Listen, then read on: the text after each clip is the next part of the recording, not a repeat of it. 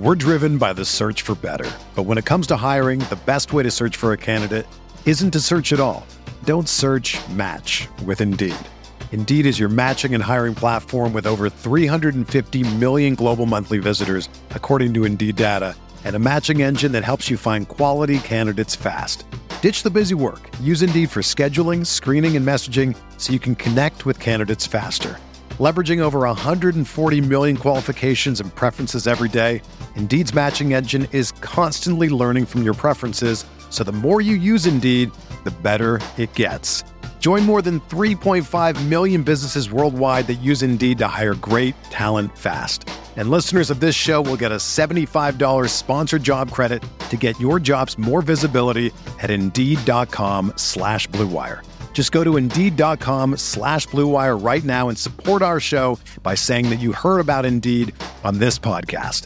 That's Indeed.com/Blue Wire. Terms and conditions apply. Need to hire? You need Indeed.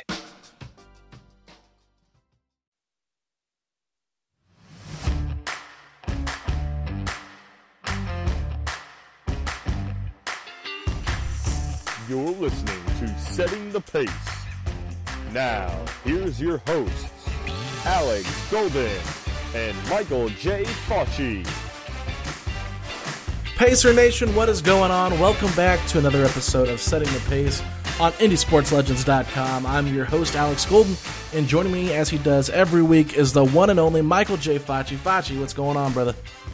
Alex, you know I'm jacked up to talk Pacer basketball right now. It is my favorite day of the week when we get together. And like I said, even though we're not playing ball right now, there's still a lot to be excited about. And I think you guys are going to enjoy the episode we have for you today. Yeah, so we're going to be posting this on around Wednesday. So we're recording this Tuesday, going to post Wednesday. Let our last episode with myself and Kid Sterling ride out for a little bit since it was lengthier, about an hour and 40 minutes. Don't want to overwhelm you with too much content. But today, Fauci, tell the listeners what we're going to be talking about. So today, I know school is back in session. Well, Alex and I, we're going to be handing out some grades of our own. We're going to start with grading the point guards of the Pacers. So, I hope you guys don't think we're a little too harsh. I don't think we will be, but at the same point, I don't just throw out A+. That's not my grading style. So we're going to go through Malcolm Brogdon, TJ McConnell, and Aaron Holiday today, the pros, the cons, and what we think they need to work on to improve for next year. Yeah, so Fauci, I'll let you start things off here. We're going to start off today in our first segment breaking down last year's season from TJ McConnell. Sure. TJ McConnell, 28 years old, his fifth season. He signed with the Pacers, kind of late in the game in free agency, a 2-year, $7 million deal where, I'm not going to lie, Alex, I didn't expect that much. I mean, yeah. I feel like on the outside, the perception of TJ McConnell was like you had like a white, scrappy point guard who was undersized, but you knew he was going to work hard, but he had his shortcomings. I'm going to be honest, he exceeded my expectations. I mean, I remember talking in the beginning of the season, we were thinking McConnell probably not going to be, playing too much. Like, we'll see him here and there, but definitely Malcolm Brogdon, then Aaron Holiday. Well, you know what? TJ McConnell was involved heavily for the Pacers. One of the best things he had going was his availability. Yeah. Only missed 2 games on the season. His numbers would not blow anyone away. You're talking about 6.5 points per game and a little over 5 assists per game. I believe it was actually 5.0 on the dot. That's not really going to impress anyone, but you're talking about someone who shot over 51% from the field and was just rock solid. It felt like maybe every other game, TJ McConnell was making some kind of impressive pass, like being on his knees on the floor, or he's on his hip and he's, throwing a nice skip pass, or he's finding McDermott or Justin Holiday for a wide open 3. I loved what I saw out of TJ McConnell on the year. Like I said before, he wasn't the guy that was ever going to drop 30 for you, but he had a couple double-doubles on the season, and I think McConnell showed a lot about just kind of his character and who he is. I mentioned before, a coach's son. Well, you heard him all the time really kind of making sure he motivated his teammates. I think he was a great mentor for Aaron Holiday on the year, and I thought that was a lot of the best stuff that he brought, an infectious attitude and positive mentality towards the team. But there was also a little bit of shortcomings at times. McConnell's inability to hit a 3-point shot was almost unacceptable. I mean, I looked into it. He attempted 17 threes on the year. He only made 5. When you've only made 5 in 70-plus games, it feels like you only made 1 3 all year. Because the other 4, they're too hard to remember. At this point, I don't even remember him really even taking 3-pointers. But I got to say, I mean, that is the kind of thing that kind of almost made him hard to play in the playoffs. I mean, we didn't see McConnell, I believe, in the last 2 games. I think it was like the final 2.5 games of that series against Miami. So if McConnell's going to come back, I think 3-point shooting has to be something he works on. I don't think you just become a 3-point shooter at this point in the game.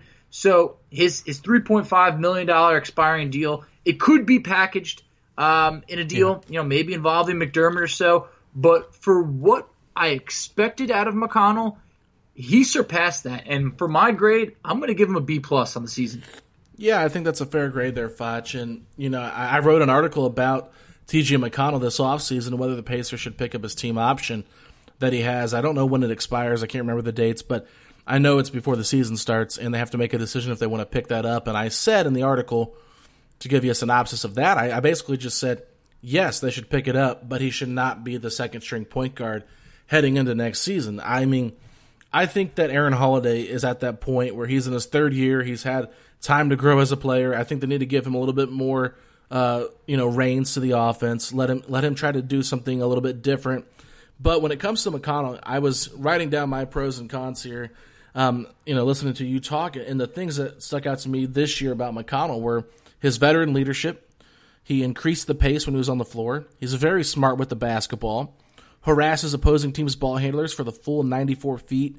He gets others involved, and he's hard-nosed and fearless. So, excellent mentor. I mean, you said it. Multiple times you'd see him put his arm around Aaron Holiday, encouraging him, saying, hey, this is what we need to do better. Trying to explain to the big guys, hey, when I missed you, my fault. I was trying to get it to you. I didn't have the right angle. Always trying to explain his logic, his thought process. And that's just one thing I loved about him. But when you look at his cons, I think you hit the nail on the head there, Foch. He's not a good 3-point shooter, but he's not a good shooter at all, really. I mean, he'll hit some floaters, but he doesn't really have a great mid-range game either. It's okay. But from beyond the 3, I mean, his form is awful. It's just like he doesn't even have the strength to get it there sometimes. And I think in the playoffs we saw how him being undersized really hurt him. Miami was long, and they were really able to affect his game, impact his game, and he struggled mightily in the playoffs. I mean, we talked about it after the first game. We're like, well, McConnell's tough-nosed. You need to play him more. And then when he played more in Game 2, or when he played in Game 2, I don't even think he played more. I think he played less that game. He looked really bad. Mm-hmm. So it's like, well, you kind of see what it is there. So I think the best way to describe McConnell is a great regular season point guard, backup point guard. He's someone that you can rely on. I think that he's somebody, even if he's in the 3rd-string role, if you have an injury to Brogdon or Aaron Holiday or both, you have no fear that he's going to come in and play well and bring that energy. But I do think that he is limited in what he can do in the playoffs. So I would say going forward, I love McConnell. I think that the team needs a veteran like him, someone that works hard. I think he'd be great for practices as well, because you need those guys that are really good in practice to make you better. And if he can harass people, like he does in the games during practice, that's definitely beneficial. So for me, I'm going to give him a solid B as well this year, Foch. The playoffs were really disappointing, and I think not only was he undersized, I think that he missed having another playmaker out there with him in Domantas Sabonis. Oh, for sure. Having Sabonis would have been just so beneficial. And just like you mentioned, great regular season player, for sure. I mean, there's been some players that we've seen fall out of the playoff, rotation, specifically with Miami. You had Kendrick Nunn fall out, Myers Leonard, and McConnell was definitely part of that. I believe that the final 2.5 games, he did not see a second of playing time. And I just feel like if you're going to bring in a new coach who's going to have, maybe want to be more 3-point oriented, he doesn't fit. And that's the problem. But I do think that there's a lot of teams that would love to have T.J. McConnell. And, just when you mentioned in terms of practice, I could see McConnell potentially being a coach one day. Obviously, he's a point guard. Mentioned his dad was a coach. He's a smart player. I just feel like that's someone I could see one day being a coach. But for now, I liked what I saw. His contract was very reasonable. Is he coming back? We don't know yet. But like I said, we both graded him a B to a B+. I feel happy with that. Moving over to our next, I don't know if you want to say student, but we'll label him a point guard because that's what he is, all right? Well, before we move on, Foch, let's take a quick break. We'll be right back.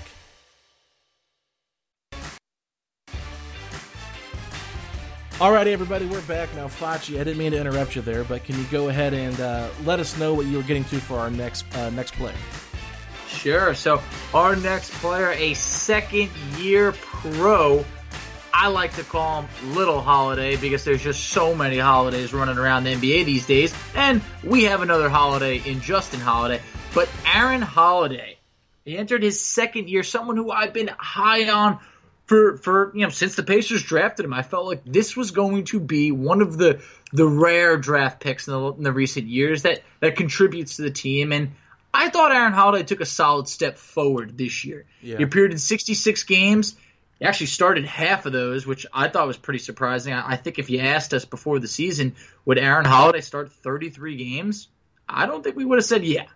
But he finished the season averaging 9.5 points, 3.4 assists. The big thing that jumped off the page for me was the 39.4% from three-point range, which led the Pacers. And I really like that a lot. Aaron Holiday, 39%, three-point shooting in a team that, at times there wasn't enough threes coming. We know that. I believe the Pacers finished last in three-pointers attempted per game at 28. So you always wanted Aaron Holiday to produce a little bit more. The knock on him was the consistency. I felt like he started the year with a very short leash from Nate McMillan and always had to constantly prove himself, and I feel like he did prove himself. He proved himself to be a vital part of the rotation, where he had his flashes at times. He came up really big. I mean, the game winner against Orlando, I believe he had the go-ahead shot against Brooklyn earlier in the season. Despite playing far more minutes, he trimmed down his turnovers and increased his assists. I don't think he's ever going to be a true point guard. I think we're looking at kind of an undersized two guard. He's always going to be like a scoring guard, but I liked what I saw in a year two. If you looked at Aaron Holiday this year, you saw someone who got better. You didn't see someone where you went, oh man, I really just don't know about him. You said, hey, in some nights he looked great. I mean, there was a 24-point, 13-assist game, in that game against the Brooklyn Nets where he was huge. I mean, he had his share of really good games. But when you want to look at improvement, it didn't really happen on the overall field goal percentage side of things. He moved up about 1.1% from 40 to 41%. But the three-point percentage, you saw a huge jump from 33.9 to 39.4. I mean, nearly a 7% jump is huge for a player. So I liked what I saw at Aaron Holiday. The one thing I would knock him on is being consistent. We saw at times Aaron Holiday, I mean, he could have a great game. Say maybe an 18-point, 8-assist game. You're like, oh, wow. And then the next two games, he could shoot like 3 of 20 or, 3 of 15. I mean, something where you're like, oh, my God.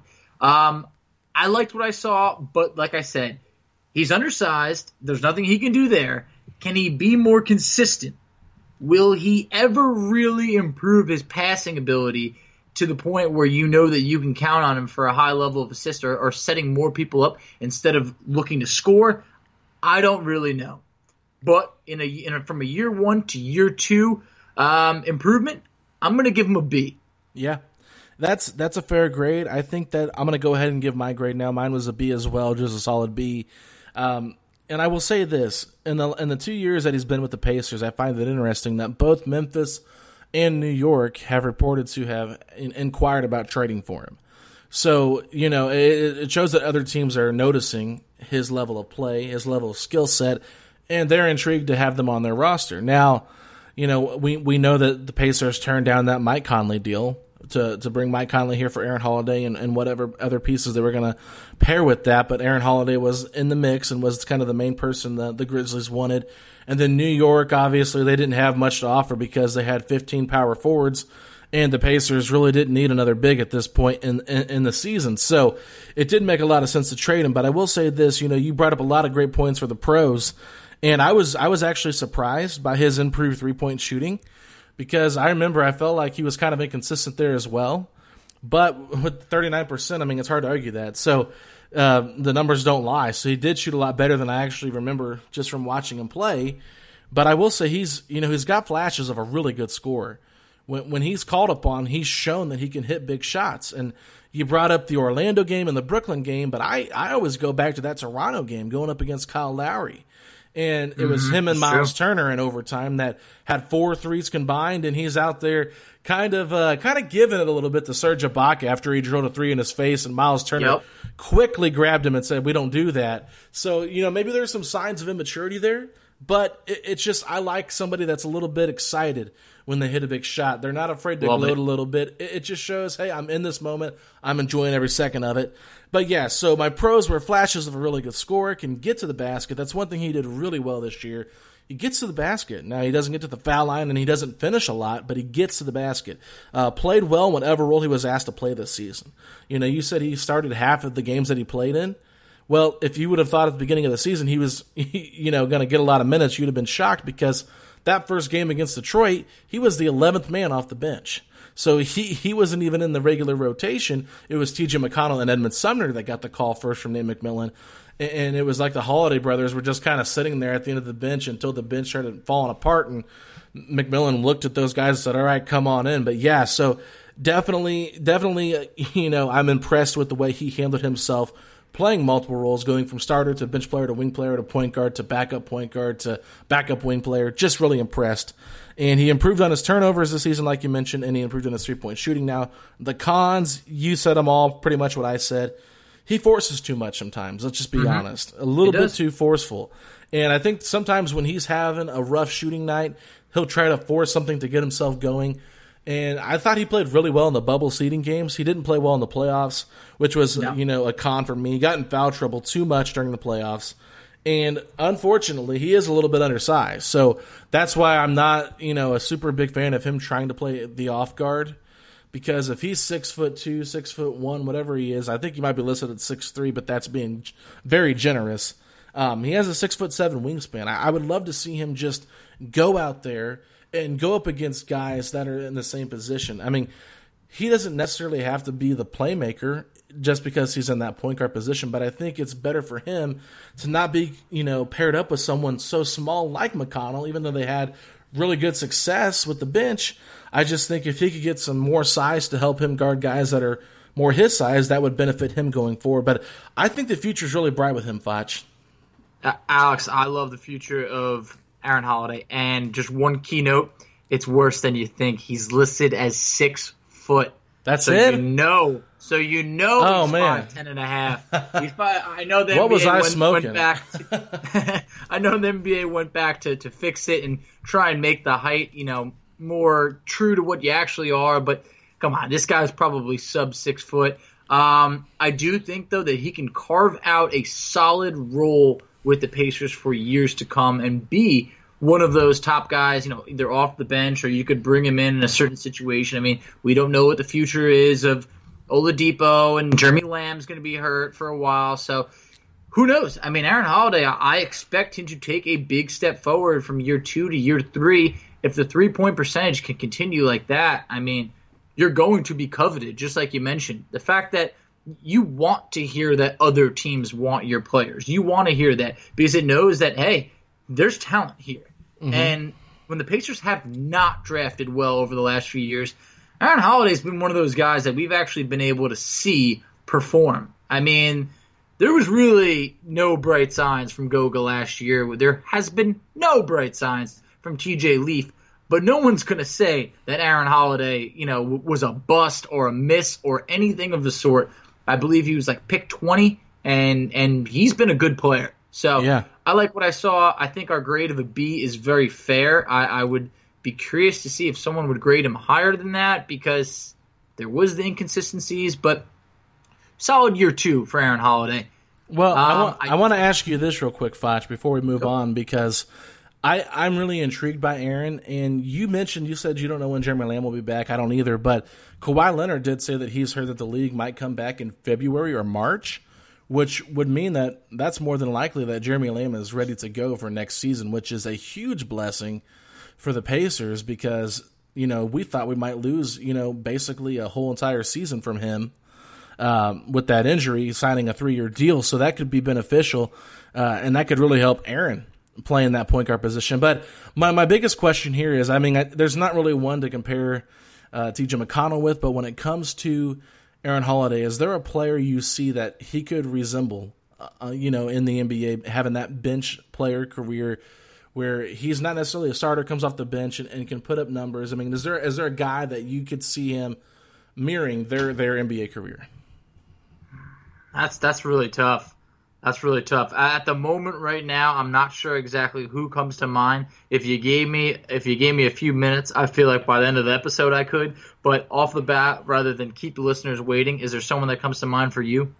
There's a couple. I don't want to because Lou Williams is a little bit bigger, I don't want to say Lou because Lou's just a fascinating scorer, but he's really bad on defense. So it's not like that's a great comparison, but maybe like a poor man's Lou Williams. Another person that kind of comes to mind that was a decent scorer, but he kind of had some slip-ups. He was really good at one point in his career, then kind of fell back. It's a former Pacer. But Ty Lawson, that's kind of someone that he reminds me of a little bit when Ty was good. Not when Ty was on the Pacers, but when Ty was actually good. So, there's definitely things that I like about him. I would probably have to do more research on guards that I think could be more comparable to Aaron's play set and skill set. For crying out loud, I thought he was 6'3", so obviously going to do more research. But yeah, I just try to think of guards off the bench. I don't think he's Isaiah Thomas level because Isaiah was way shorter and had no defensive presence and was way a lot shorter, better but a great. Yeah, a lot better offensively. Ty Lawson, super fast with the ball in his hand. He had some really good years where he was averaging like 9 assists per game. Obviously, once he came to the Pacers, that wasn't quite the case. But, I'll definitely be digging up some former bench players and seeing what we can get. But regardless, I am not discouraged of what I saw of Aaron Holiday carving out a real solid role with the Pacers last year. No, and I think someone that we just saw in the playoff series that he could be similar to was Kendrick Nunn. Game 4, Kendrick Nunn came in there and played really well after not playing for how many games. And, he had a really good season this year. I know that the playoffs have changed things, but if you look at Kendrick Nunn's regular season, he was really special. I think that Aaron could be someone like that if we're trying to get a little bit more down to that same level. But like I said, we'll still have to do some more research. Maybe we can come back next episode, next week, and touch that topic again. But before we go, Facci, go ahead and let people know about MyBookie. Pacer Nation, what is going on? Mike Facci here, and while the Pacer season may be done, winning season returns at MyBookie. Winning season means doubling your first deposit. Winning season means Survivor, Super Contest, and Squares. At MyBookie, winning season means hitting all your parlays and your props with your feet up, counting this money. Rejoice, because it's time to celebrate the NFL season, which is nearly upon us. Invest in your intuition. Use promo code OVERTIME and double your first deposit. New players get up to $1,000 in free play. Yes, I said up to $1,000 in free play, designed to add more excitement to the sports you love and the games you bet. From live betting to championship futures, every play you want to make is waiting for you at MyBookie with a chance to win big. I'm talking, it's simple. Make your picks, win big, collect that cash, and you're going to use promo code OVERTIME and double your first deposit. Your winning season begins, no, not next week, not tomorrow, but today. Only at MyBookie. And Overtime is going all in for our listeners. We're giving away $500 cash to one lucky person who takes advantage of this offer. And when you make your deposit, take a screenshot of your MyBookie account and email it over to overtime@advertisecast.com. That's overtime@advertisecast.com. That's CAST.com. $500 will be given away at the end of September. So why would you want to place a bet with anyone other than my bookie? And at the end of the day, let's go Pacers. Alrighty, everybody, we are back to talk about the president, Malcolm Brogdon, who just hosted a radiothon last week. Excellent job by him and all the Pacer players and Pacers media that was involved in that. Absolutely loved it, and I want to thank 107.5 and 1070 The Fan for putting that on. Got some really good quotes there, Facci, but Malcolm Brogdon, I want to get your thoughts on him and what your expectations are for him going forward and what you thought of his overall play this season. Man, Malcolm Brogdon, I mean, when the Pacers were able to complete that sign and trade for Brogdon, one, we had the sense of relief that we were not bringing in Ricky Rubio, so that was great. And then two, Brogdon. Every single Pacer fan was ecstatic. Actually, to quote Kevin Pritchard, he said, "This is one of the best days in the franchise's history." Quickly deemed, "Is this the biggest acquisition in Pacers history?" Because obviously we signed David West. Brogdon, it was a sign and trade, so not quite just a free agent signing, but it was a big move for the Pacers. And Brogdon, he had career highs in points, rebounds, and assists. So there was a lot of positives. He even stepped his play up in the playoffs, was a great leader for the Pacers. He's also the vice president of the Players Association, I believe it is. But there was a little bit of ups and downs. I'm not going to lie. Expectations for Brogdon, maybe they were a little too big. But through the first 2 months of the season, this man was an all-star. And people were talking. I mean, Brogdon was like second in the league behind just LeBron James in assists for, I feel like, at least the first month. There was times where, everyone was saying, this man is going to be an all-star. But the injuries set in. There was about 7 different injuries. Luckily, none of them were, catastrophic or detrimental enough to take him out for an extended period of time. But it just felt like there was the finger injury. I think he had a knee injury. There was a quad injury that the actual proper term for it was a little strange. Actually, the rectus femoris. That was a muscle I didn't know existed until Brogdon tweaked it tore it because everything was going wrong for him. The man caught COVID. Pretty much everything was going wrong at times, and that broke up what really could have been a very promising season for Malcolm Brogdon. Now diving into it, through 16 games, he was averaging 19.5 points and 7.9 assists. Everybody in the league will take that. His usage rate increased from 20% to over 25%. But unfortunately, for whatever reason, maybe it was the injuries, Alex, his shooting percentages were way down. This was a guy advertised as a 50, 40, 90 guy. That's like a Steph Curry type situation. So we weren't expecting that, but the three-point shooting really, really drifted down this year to right around 32%.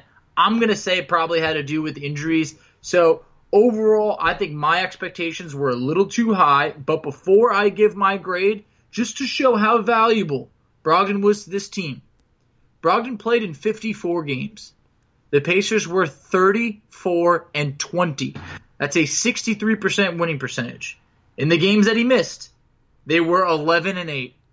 Make no mistake about it, Malcolm Brogdon is a huge piece of this team moving forward. Had the game winner against the Lakers, which was one of the highlights of the season. Yeah. But due to a little bit, up and down due to the injuries, I'm going to give him a B. Yeah, that's a fair grade, Facci, and I don't know if you just saw this or not, but breaking news from Adrian Wojnarowski, Billy Donovan has agreed to become the Indiana Pacers' arch-rival Chicago Bulls head coach. Wow, I did not see that. A guy who was supposed to be interviewing for the Pacers job. Interesting to see him snatched up, but at the same point, one less team looking for a head coach. And I think Chicago makes a perfect sense, and if I am not mistaken, I think I actually said that. I think Billy Donovan and Chicago make a ton of sense on yesterday's podcast. So it feels good to be validated, Foch. Feels good to be validated. But back to Malcolm Brogdon.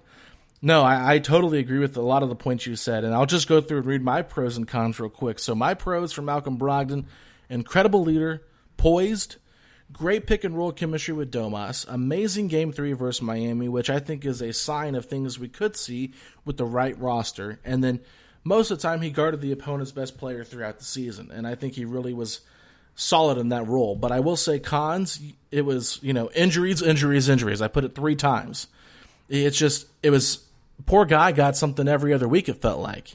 It just really took away from his chemistry with the team in a sense of being able to have that consistency, especially when Vic came back. So they really didn't have a great time to gel, and they tried to kind of figure things out during the seeding games, but that was just too small of a sample size. And I think with more games and more times, they could be something better. But I think that Malcolm struggles at pushing the pace.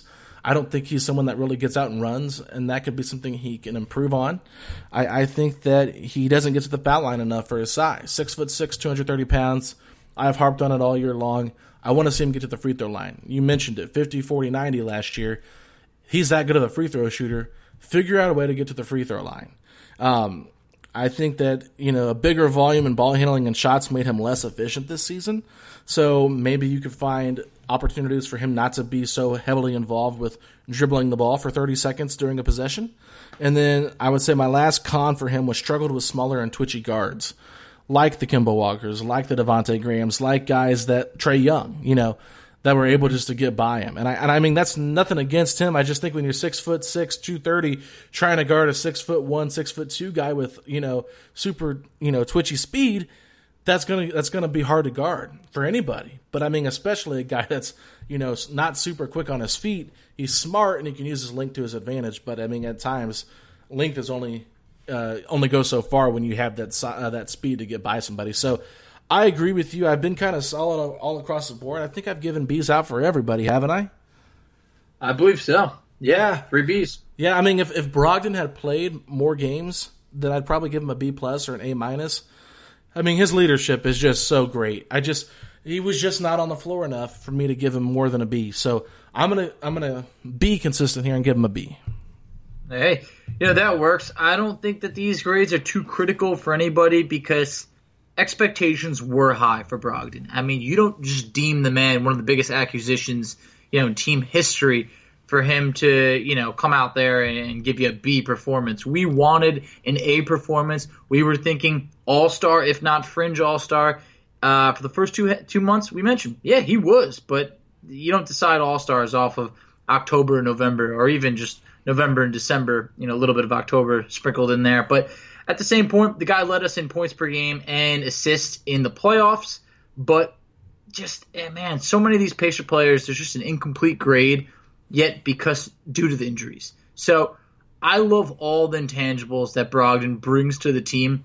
When you see the record with Brogdon without him, I mean, it's a no-brainer of that this is a really good basketball player. I think we've talked about it on the show that his three-point percentage is likely down due to not having the ball in his hands so much and having Giannis be able to draw those double teams. It was harder this year. He worked for it. But like we talked about, the guy set career highs across the board. So, you're not really going to complain about a B. Maybe that's just my mentality because I wasn't an A student. So I love me a B. But at the same point, it just feels like Brogdon is going to be motivated to come back healthy next year and, be a first-time All-Star. And I think he can.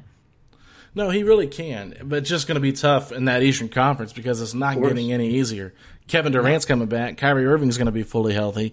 So there's not going to be many opportunities. And honestly, you look at the playoffs right now, Foch, and you see the teams involved. And yes, Bam Adebayo, Jimmy Butler, we're both All-Stars this year. But if you look at them overall, you don't think of them as having a guy that's like a top 15 player. I mean, Jimmy Butler might be considered a top 15 player, but we talked about it a little bit with my podcast with Kent. I mean, he averaged, 11 shot attempts, and I think he was like, the one with the least amount of field goal attempts in the game 3 loss to Boston. And it's like, I feel like this Pacers team could benefit from being well balanced. We know that they're not attractive, like an attractive market to go out there and get top 15 players. So, if you can get guys that are like top 25, top 30, and really like build around like 4 or 5 top 30 guys, that would be awesome. So, I mean, Brogdon to me is a very special player. He's got to stay healthy. And if he can stay healthy and develop chemistry and be that leader on the court, we know there's going to be roster moves this offseason, and we'll be completely stunned if this roster comes back the same way it was structured last year. So I think really, when it comes down to it, Brogdon has to be that leader on and off the floor once again, but he's got to change his game a little bit. I think that based on the coaching hire, I mean, if it is D'Antoni, whoever it is, I'm just going to go with D'Antoni for now. If we want to play that modern style of offense, Brogdon has to be able to push the ball more. I mean, if not, that's why you're going to see Victor Oladipo running the offense a little bit more, and that's kind of worrisome considering how bad he was handling the ball during the playoffs. So Brogdon has got to figure out how he can adjust his game to play a little bit faster pace. Maybe it was just because that's how McMillan coach thinks. So I'm not giving him a fair shot, but what I've seen from him is he has been more efficient playing off ball, and with the ball in his hands more, we've seen a little bit of inconsistencies, and we've seen a slower pace, and that's not something I really want to see from this Pacers team going forward. No, we don't want to see a slow pace on setting the pace because we know Brogdon can pick up the pace, and that just as you mentioned before, I'm going to point that finger more at Nate than I am at Brogdon. I think the best of Brogdon is yet to come. There was a lot of positives in this season that he just showed us, and I just think that if all the little ticky-tack injuries, that I think it was 7 or 8, they all added up. I'm convinced that finger injury that he had was messing with his shot at least a little bit, because that's fair. There was times where Brogdon he did not look like a good shooter, and in the past, Brogdon was a great shooter. So I think that we're going to be fine there. It's not like any of his mechanics are broken or anything of the sort. I think he was just hassled by injuries all year. So I liked what I saw. I give him the B because I know he's capable of more. That's true. And I think that this was a great first year for him.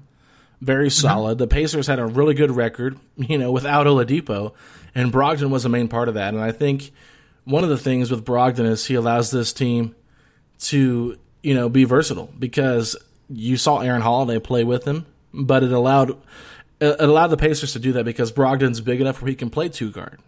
So you don't necessarily have to slot him in. I mean, he can even slide into the 3 because of his size. So I think that he is a very versatile player, and this team definitely needs versatility. So that's why I really like him. Might be a bit of a stretch, but between him and Vic, he might be the most versatile player on this team based on how many roles I think he could play. So it's just I'm intrigued by Malcolm Brogdon. We were really excited about him coming here last year. We thought that the Pacers did a great job going out and getting him, trading for him. That way they didn't have to wait until restricted free agency was over, so they could go out and get the Jeremy Lambs and make the moves they made. So, I mean, really, I think last year's offseason was a slam dunk for Kevin Pritchard with what he had to deal with. I mean, you don't want to lose Bojan and all those fun players we had, but you went out and got T.J. Warren for nothing. You went out and signed Jeremy Lamb to a good deal. You got Justin Holiday and T.J. McConnell on really good deals, and then you hit the icing on the cake with Malcolm Brogdon. And the Pacers, we did that Point Guard Chronicles, Facci, for a reason. Getting a true point guard for this team going forward was pivotal, and I think the Pacers found that in Malcolm Brogdon. I think they did, and if you need any further evidence, look at how the Bucks struggled in the second round series. Eric Bledsoe looked like a fraud, and the fact that they elected to pay him over Brogdon is going to be something that I think people look back on when Brogdon makes his first All-Star appearance as a Pacer, and they're going to say, that's where Milwaukee let Giannis down. Oh, yeah. I mean, they could have easily tried to trade Bledsoe. I'm sure there would have been a suitor out there for him. And then, because I think they realized last year, Bledsoe wasn't the answer. As good as Bledsoe was in the regular season, and he was good again this year, I just don't trust Bledsoe. And, unfortunately, Brook Lopez is a fine player, but it took them forever to get Brook Lopez on the block. I mean, when Giannis went out, I thought they would give the ball to Brook Lopez more in the paint, going up against Bam. I mean, as good of a defender as Bam is, Brook Lopez is good 30 pounds heavier than him. Mm-hmm. And he's got a couple inches on him as well. I really thought Brook could have gotten some more looks in the paint because what do we know Brook Lopez as? I mean, before he became a three-point shooter, he was really dominant back to the basket player in Brooklyn. Yeah. So I was just dumbfounded by that. But this isn't a Milwaukee Bucks podcast. I'm sorry, I'm getting off track here. But But I do love Brogdon. We saw how the Bucks missed him. The Pacers, made the Bucks worse by bringing Brogdon here, which is a sign that's a good thing. And if Giannis does indeed leave the Bucks after next season for a team like Miami or Toronto, someone that you already are going to pencil in to make the playoffs, it just makes the Bucks that much worse, which means that it's easier for the Pacers to make the playoffs. So really, this signing did more for just the Pacers. It helped the Eastern Conference. No, that is true. That is true. Anytime you can make us better and then make one of your, obviously division rivals, but let alone a powerhouse in the East, worse, then yeah, the old 2-for-1 special is a special that I like every day. Absolutely. Well, let's take a quick break, and we'll come back and close out the show with the worst fake trades we've seen for the Pacers this offseason. We'll be right back.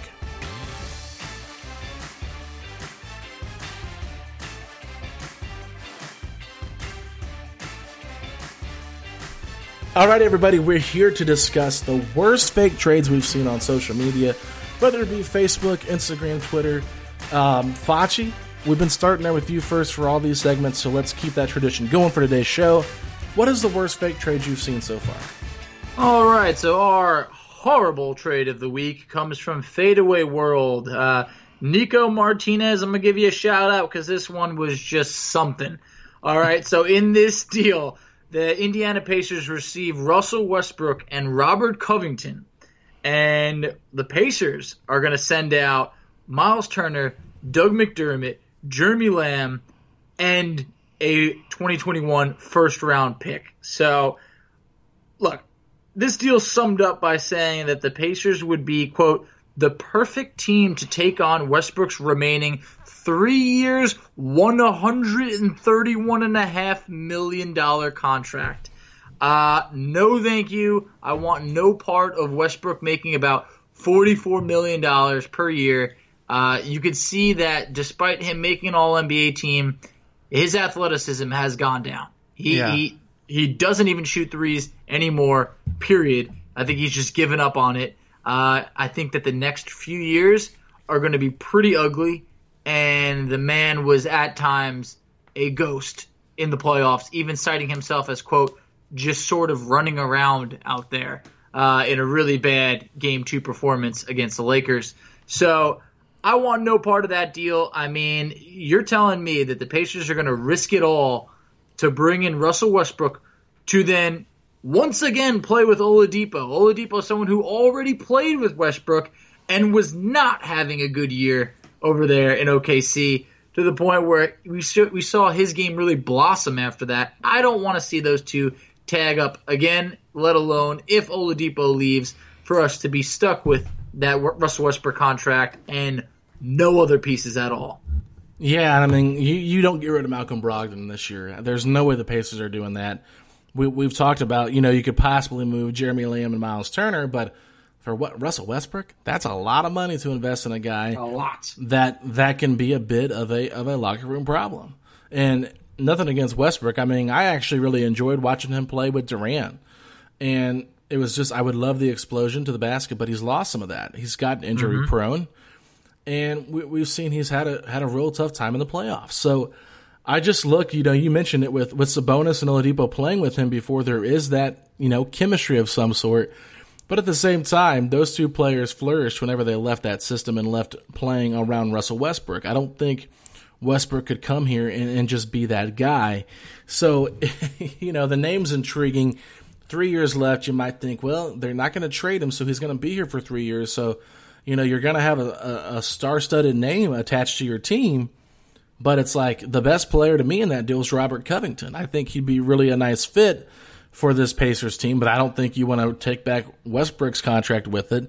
If you could do maybe like a minor deal and get Covington somehow, that'd be awesome. But yeah, I don't understand this at all. It's kind of shocking to me that somebody thought that the Pacers would trade 4 or 5 players and a protected lottery pick for a declining Russell Westbrook with a huge salary attached to it. That just doesn't make any sense. No, I thought the same thing that you did. When I looked at it, I went, ooh, Robert Covington. But it's like not at the price of having to take on Russell Westbrook. So if Houston wants to make a little side deal for Covington, yeah, our phone lines are open. But if you're going to be offering us Westbrook for that kind of haul, count me out. Oh, yeah, for sure. So that trade was pretty bad, but Facci, I think I got one that trumps that. It's been flying around on our Instagram page. With if you follow us on Instagram, we're at Pacers Talk. If you're not, go over and do that right away. Stop what you're doing, put this on pause, and go follow us on Instagram at Pacers Talk.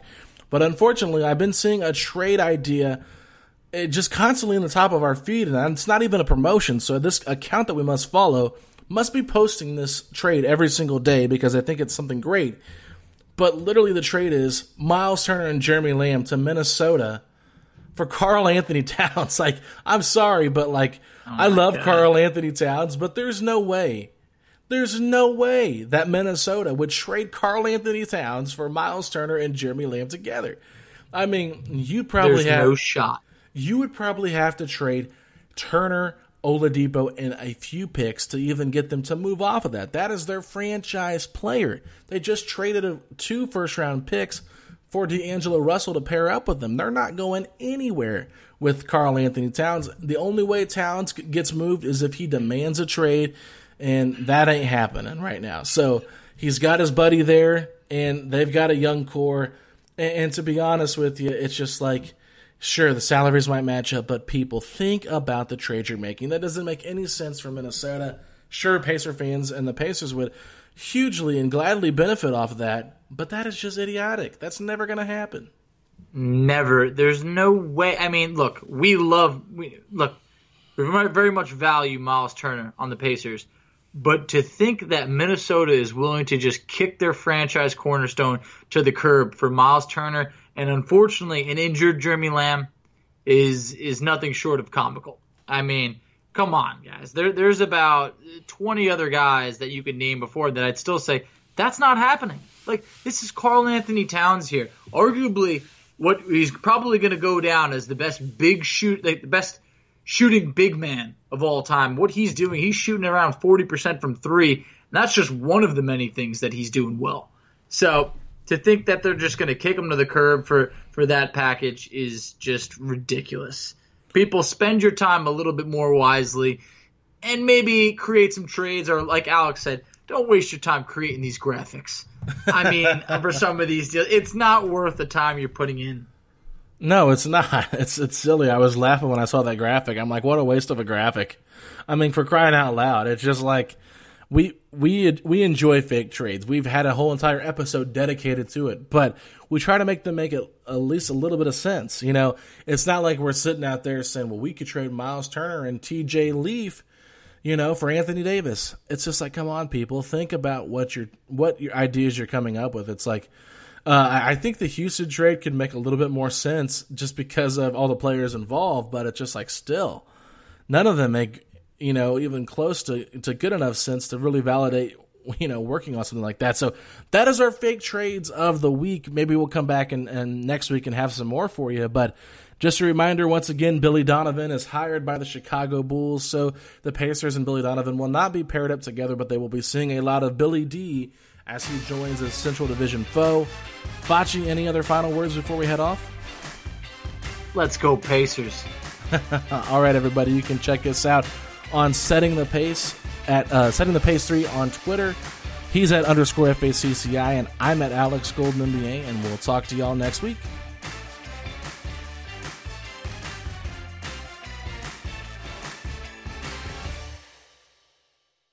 Mother's Day is almost here, and you can get her the most beautiful time-tested gift around.